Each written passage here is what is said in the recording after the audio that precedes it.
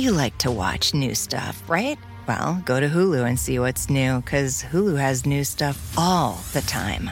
Like Vanderpump Villa, the new docudrama starring Lisa Vanderpump, where first-class luxury meets world-class drama. A new season of The Kardashians starring The Kardashians, of course. And Grand Cayman, Secrets in Paradise, the sizzling new reality show set in the tropical Caribbean. It's all new and it's streaming now on Hulu. Life is a highway, and on it there will be many chicken sandwiches. But there's only one McCrispy. So go ahead and hit the turn signal if you know about this juicy gem of a detour.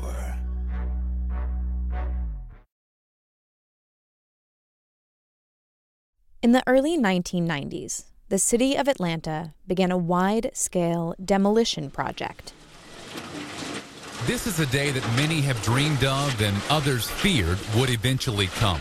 The first phase of demolition. Some of the first buildings to be razed were part of a federal housing development called Techwood Homes.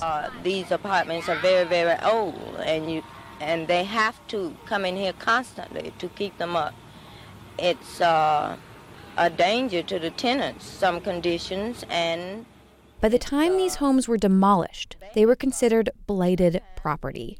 It's an official term. It's still used today to describe uninhabitable or dangerous places. And it wasn't just Techwood. Federal public housing like it in Atlanta and across the country had deteriorated. Broken elevators, broken lights, unreliable heat and hot water, trash piling up in garbage chutes, boarded up apartment units, organized crime. This kind of public housing, some said, it had been a nice idea. It had offered hope.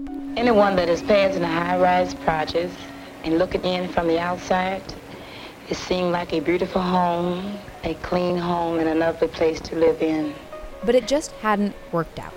But I live inside, and I know the atmosphere that I am living in.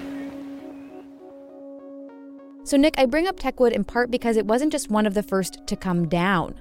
It was the first, as in the very first in the United States, to go up. This was the first ever public housing? So Atlanta has the first public housing in the country, right? So Techwood Homes in 1936, first public housing development that was federally financed, locally administered. This is Akira Rodriguez. I'm assistant professor of city and regional planning at the University of Pennsylvania's Weitzman School of Design. This is Civics 101. I'm Hannah McCarthy. I'm Nick Capodice. And this is part 1 of 2 on federal housing in the U.S. Later on, I'm going to talk about Techwood and Atlanta because the story of what happened within that city's public housing can teach us a lot about people, space, and power. But first, we need to understand what we talk about when we talk about federal public housing. That is part 1, housing policy. The story of homes, of how a people live, is the story of the foundation on which a nation is built.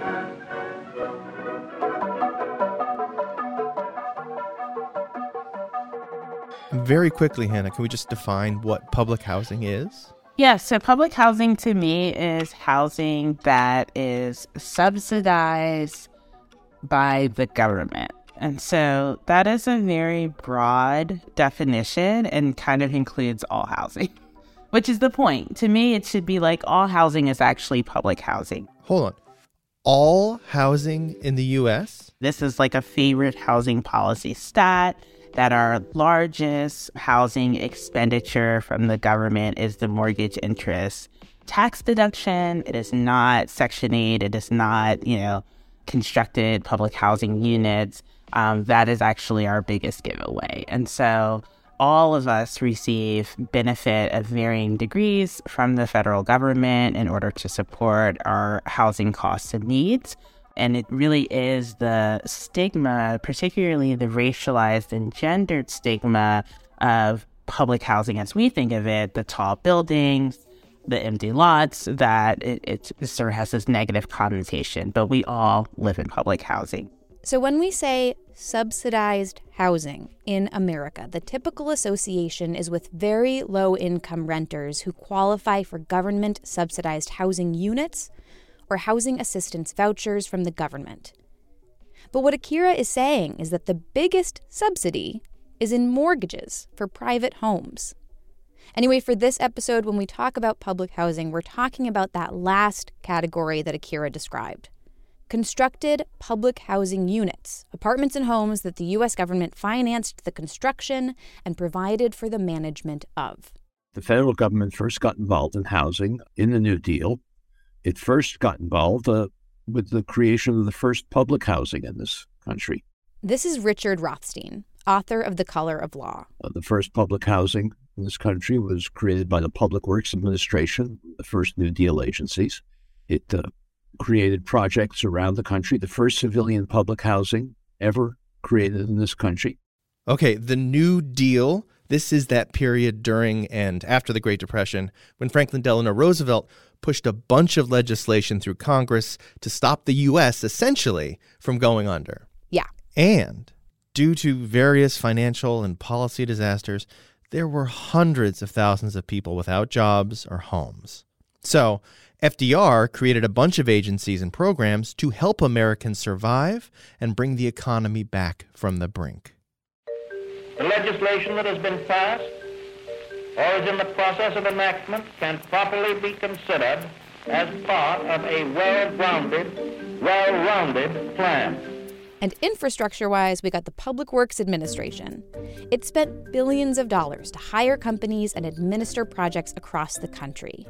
And it built, among tons of other things, public housing. The very first being Techwood Homes in Atlanta. And the federal government had never been involved in housing like this before. This was the first time. Right. Public housing was a brand new concept in the U.S. And when they came in, cranes blazing, the government made sure to include a crucial policy about the public homes that were being built. Here's Akira again. Public housing starts off as a segregated program.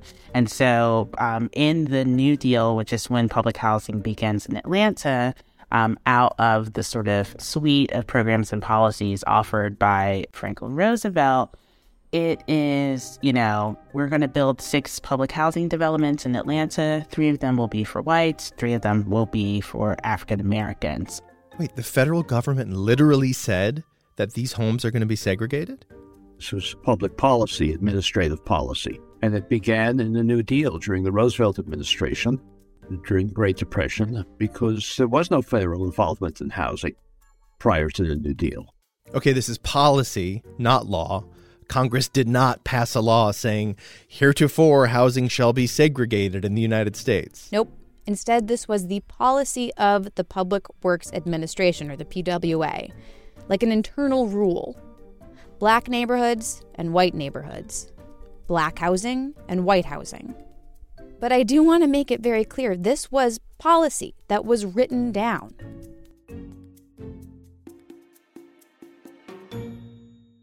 So this wasn't de facto segregation. This wasn't some sort of off-the-books way that people simply behaved due to bigotry and racism. This was how the PWA operated. It was the federal government actively segregating people. Bureaucrats deciding what housing of this kind should look like. It's just that housing of this kind hadn't existed before. So there was no opportunity for the federal government to impose segregation. There were many efforts at the local level and state levels to do it. And with the creation of the first public housing in this country, everywhere it created it, it segregated it, creating separate projects for African Americans, separate projects for whites, frequently segregating neighborhoods that hadn't previously been segregated. As in, the PWA wasn't just building segregated housing units. It was also segregating neighborhoods that had not been segregated before? In some cases, the PWA would look at an integrated neighborhood and just designate it, like, this is now a black neighborhood, or this is now a white neighborhood. And then they would demolish the existing neighborhood and build an either all-black or all-white public housing development. But Hannah, how did the federal government justify this? In 1934, the Federal Housing Administration was established. All right, we're going to do a quick zoom out here to figure out what happened. Are you with me? Let's go. Part of the New Deal was to establish public housing. Another part of the New Deal was to help people buy homes. A big part of the financial system collapse during the Great Depression is that people were defaulting on their mortgages left and right. The government passed the Federal Housing Act and created the Federal Housing Administration. Now, the FHA made a couple of things happen. For one thing, it changed the terms of mortgages.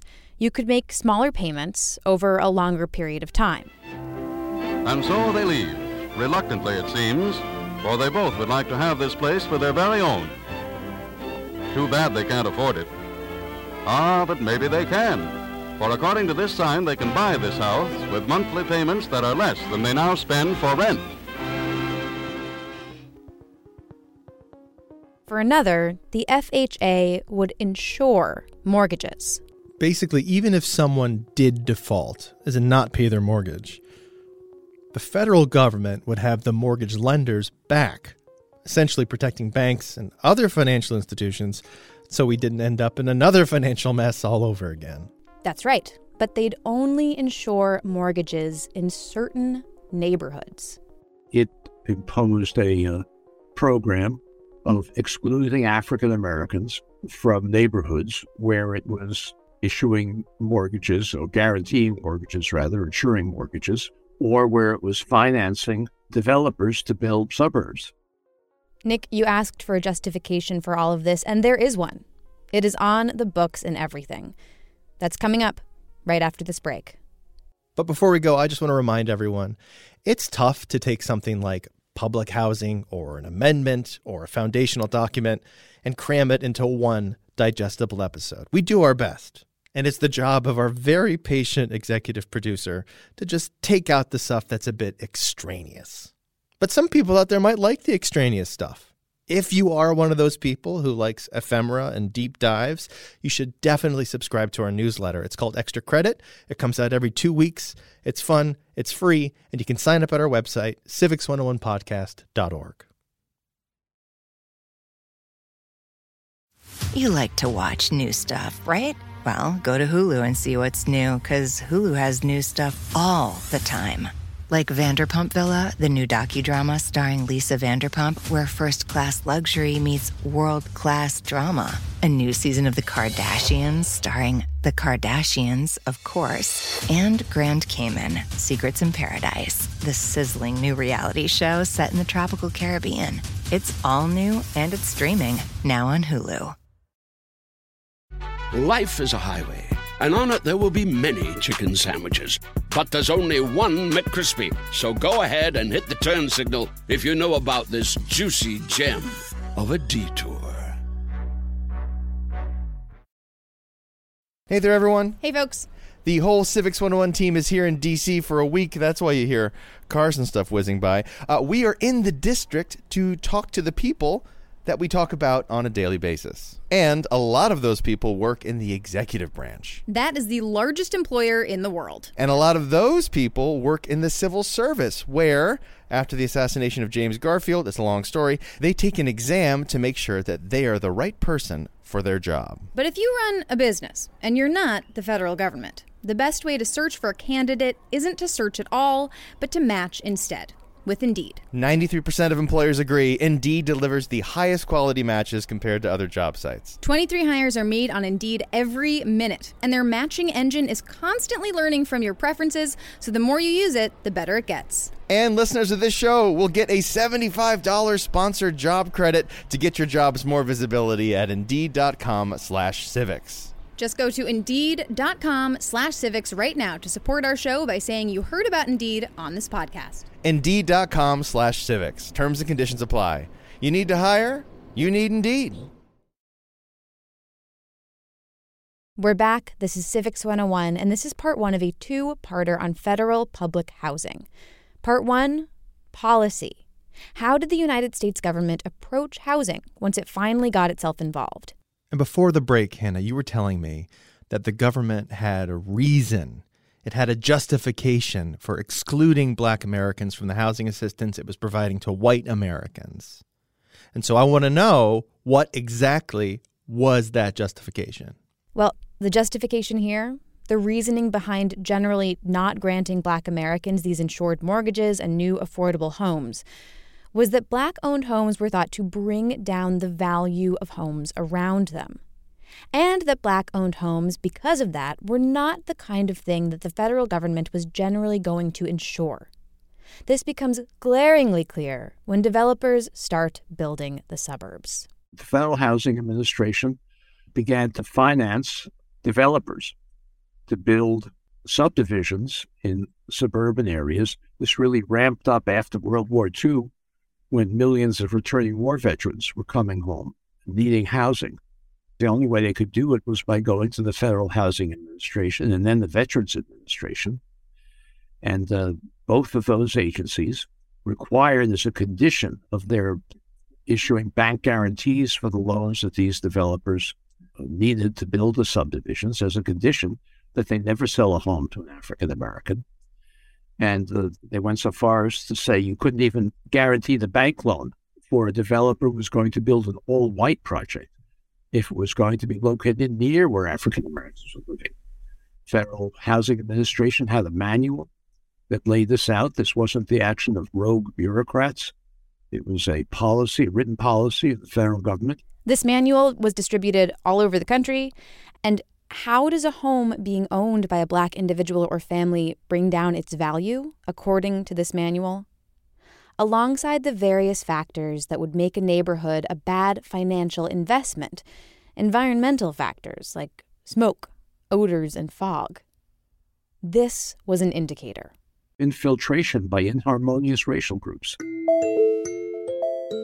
That language was explicitly in the manual? It was. And let me just give you an example of what this looked like. There is this infamous dividing line in Detroit, Michigan called 8 Mile Road. To the south of 8 Mile Road was an historically Black community.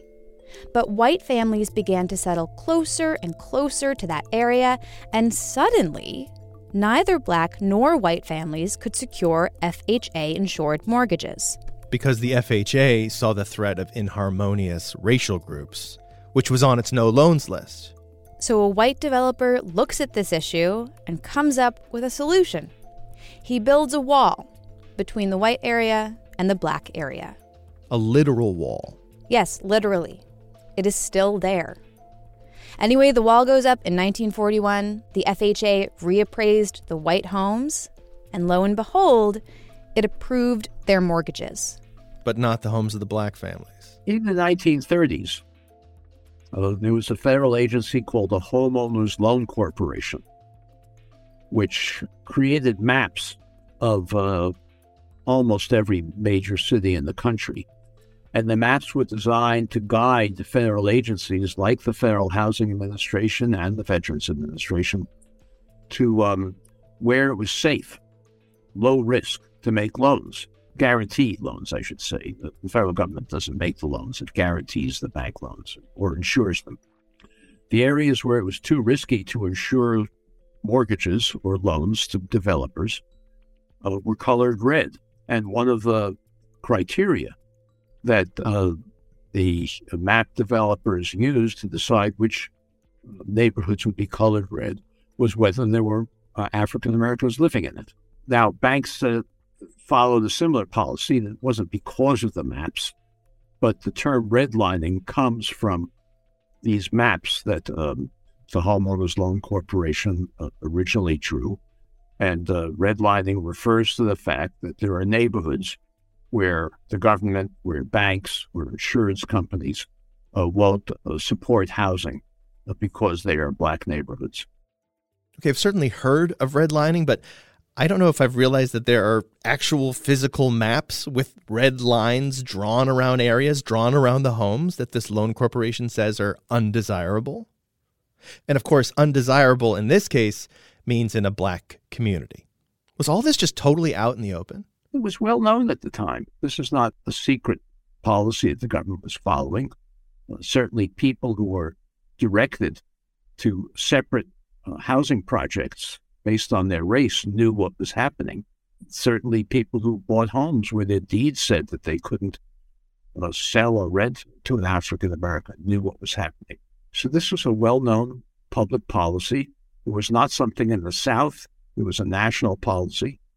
And it was the cause of much of the segregation that we have today. Without these policies, we would have a much more integrated society today. But this was, as I say, it was done by the officials of the Federal Housing Administration and Veterans Administration. It wasn't a single person who was dictating this. This was a widespread federal policy across several federal agencies, all the agencies that were involved in housing. All right, Hannah, just pause here for a minute. It's just that all of this, at first blush, sounds massively unconstitutional. Am I wrong about that? Well, it is unconstitutional. You can take as many blushes as you want. It's unconstitutional. The Supreme Court annihilated the intent of the 13th, 14th, and 15th Amendments to the Constitution. In 1866, following the adoption of the 13th Amendment, which prohibited not only slavery, but the characteristics of slavery, and authorized the federal government to implement that provision. In 1866, Congress passed a law prohibiting discrimination in housing, private or public, prohibiting discrimination in housing. That law was amended a couple of times, and the Supreme Court eventually evaluated it in 1883 and said it was unconstitutional. The court said it was unconstitutional to prohibit discrimination in housing? It took a very, very narrow view of the 13th and 14th Amendments, essentially saying these amendments cannot control individuals, and they also only apply to literal enslavement. And eventually segregation would be deemed unconstitutional in various cases, but there's this really important point that Richard made when it comes to that desegregation. Federal segregation in housing, as in where people live, has a much more lasting effect than segregation in other spheres of life, even after the court acknowledges that it is not constitutional. Once we've created segregation, it's hard to undo. You know, we had segregated restaurants and buses prior to the 1960s. We passed a law saying you can't segregate restaurants anymore. The next day, anybody can go to any restaurant. We passed a law saying you can't segregate neighborhoods. The next day, things wouldn't look much different. Because housing doesn't change overnight. You don't just wake up the next day and move. And the reasons why are bigger than, well, it's hard to integrate. When we segregated housing and who was allowed to have certain kinds of housing, the United States profoundly affected housing access for generations.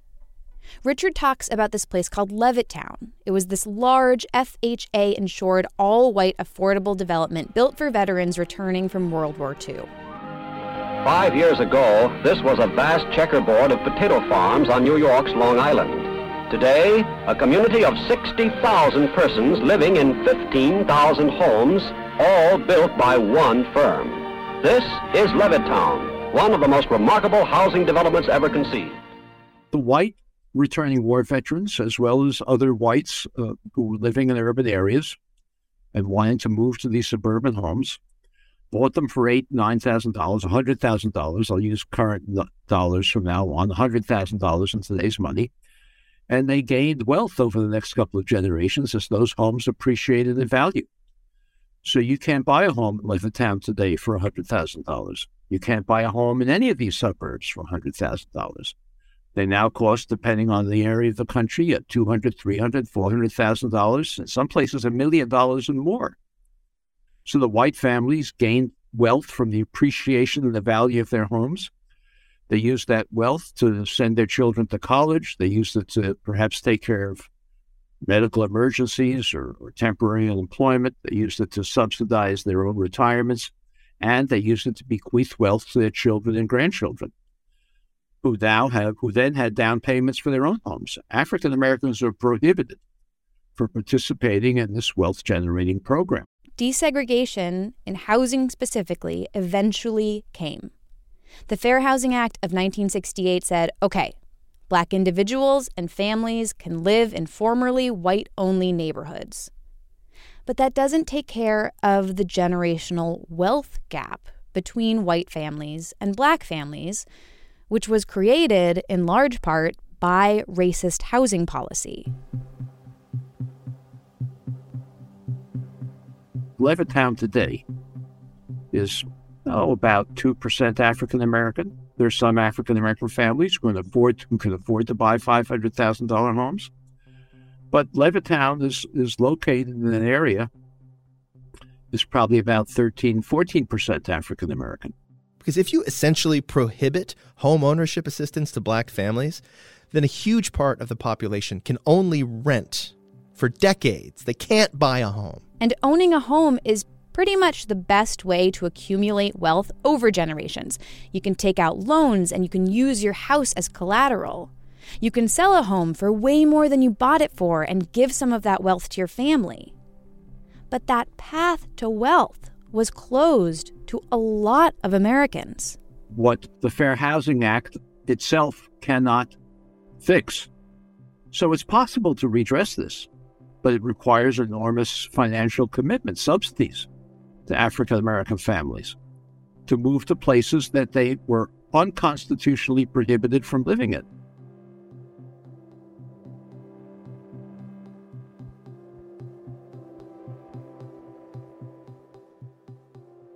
Okay, so Nick, that is the big picture.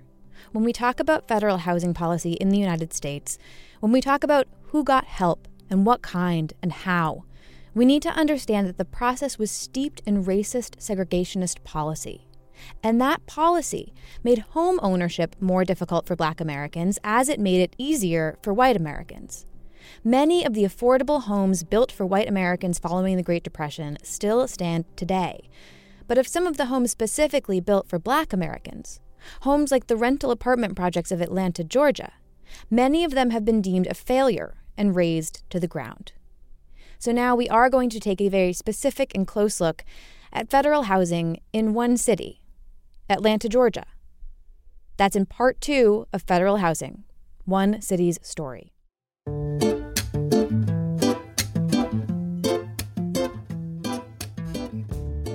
This episode was produced by me, Hannah McCarthy, with help from Nick Capodice. Christina Phillips is our senior producer, Jackie Fulton is our producer, and Rebecca Lavoie is our executive producer. Music in this episode by Anna Moya, Xylo Zyko, Ketsa, Arthur Benson, and Rocket Jr. You can listen to part 2 on federal housing in the United States, as well as the entirety of the rest of our catalog at civics101podcast.org, where you will also find a bunch of other resources. Civics 101 is a production of NHPR, New Hampshire Public Radio.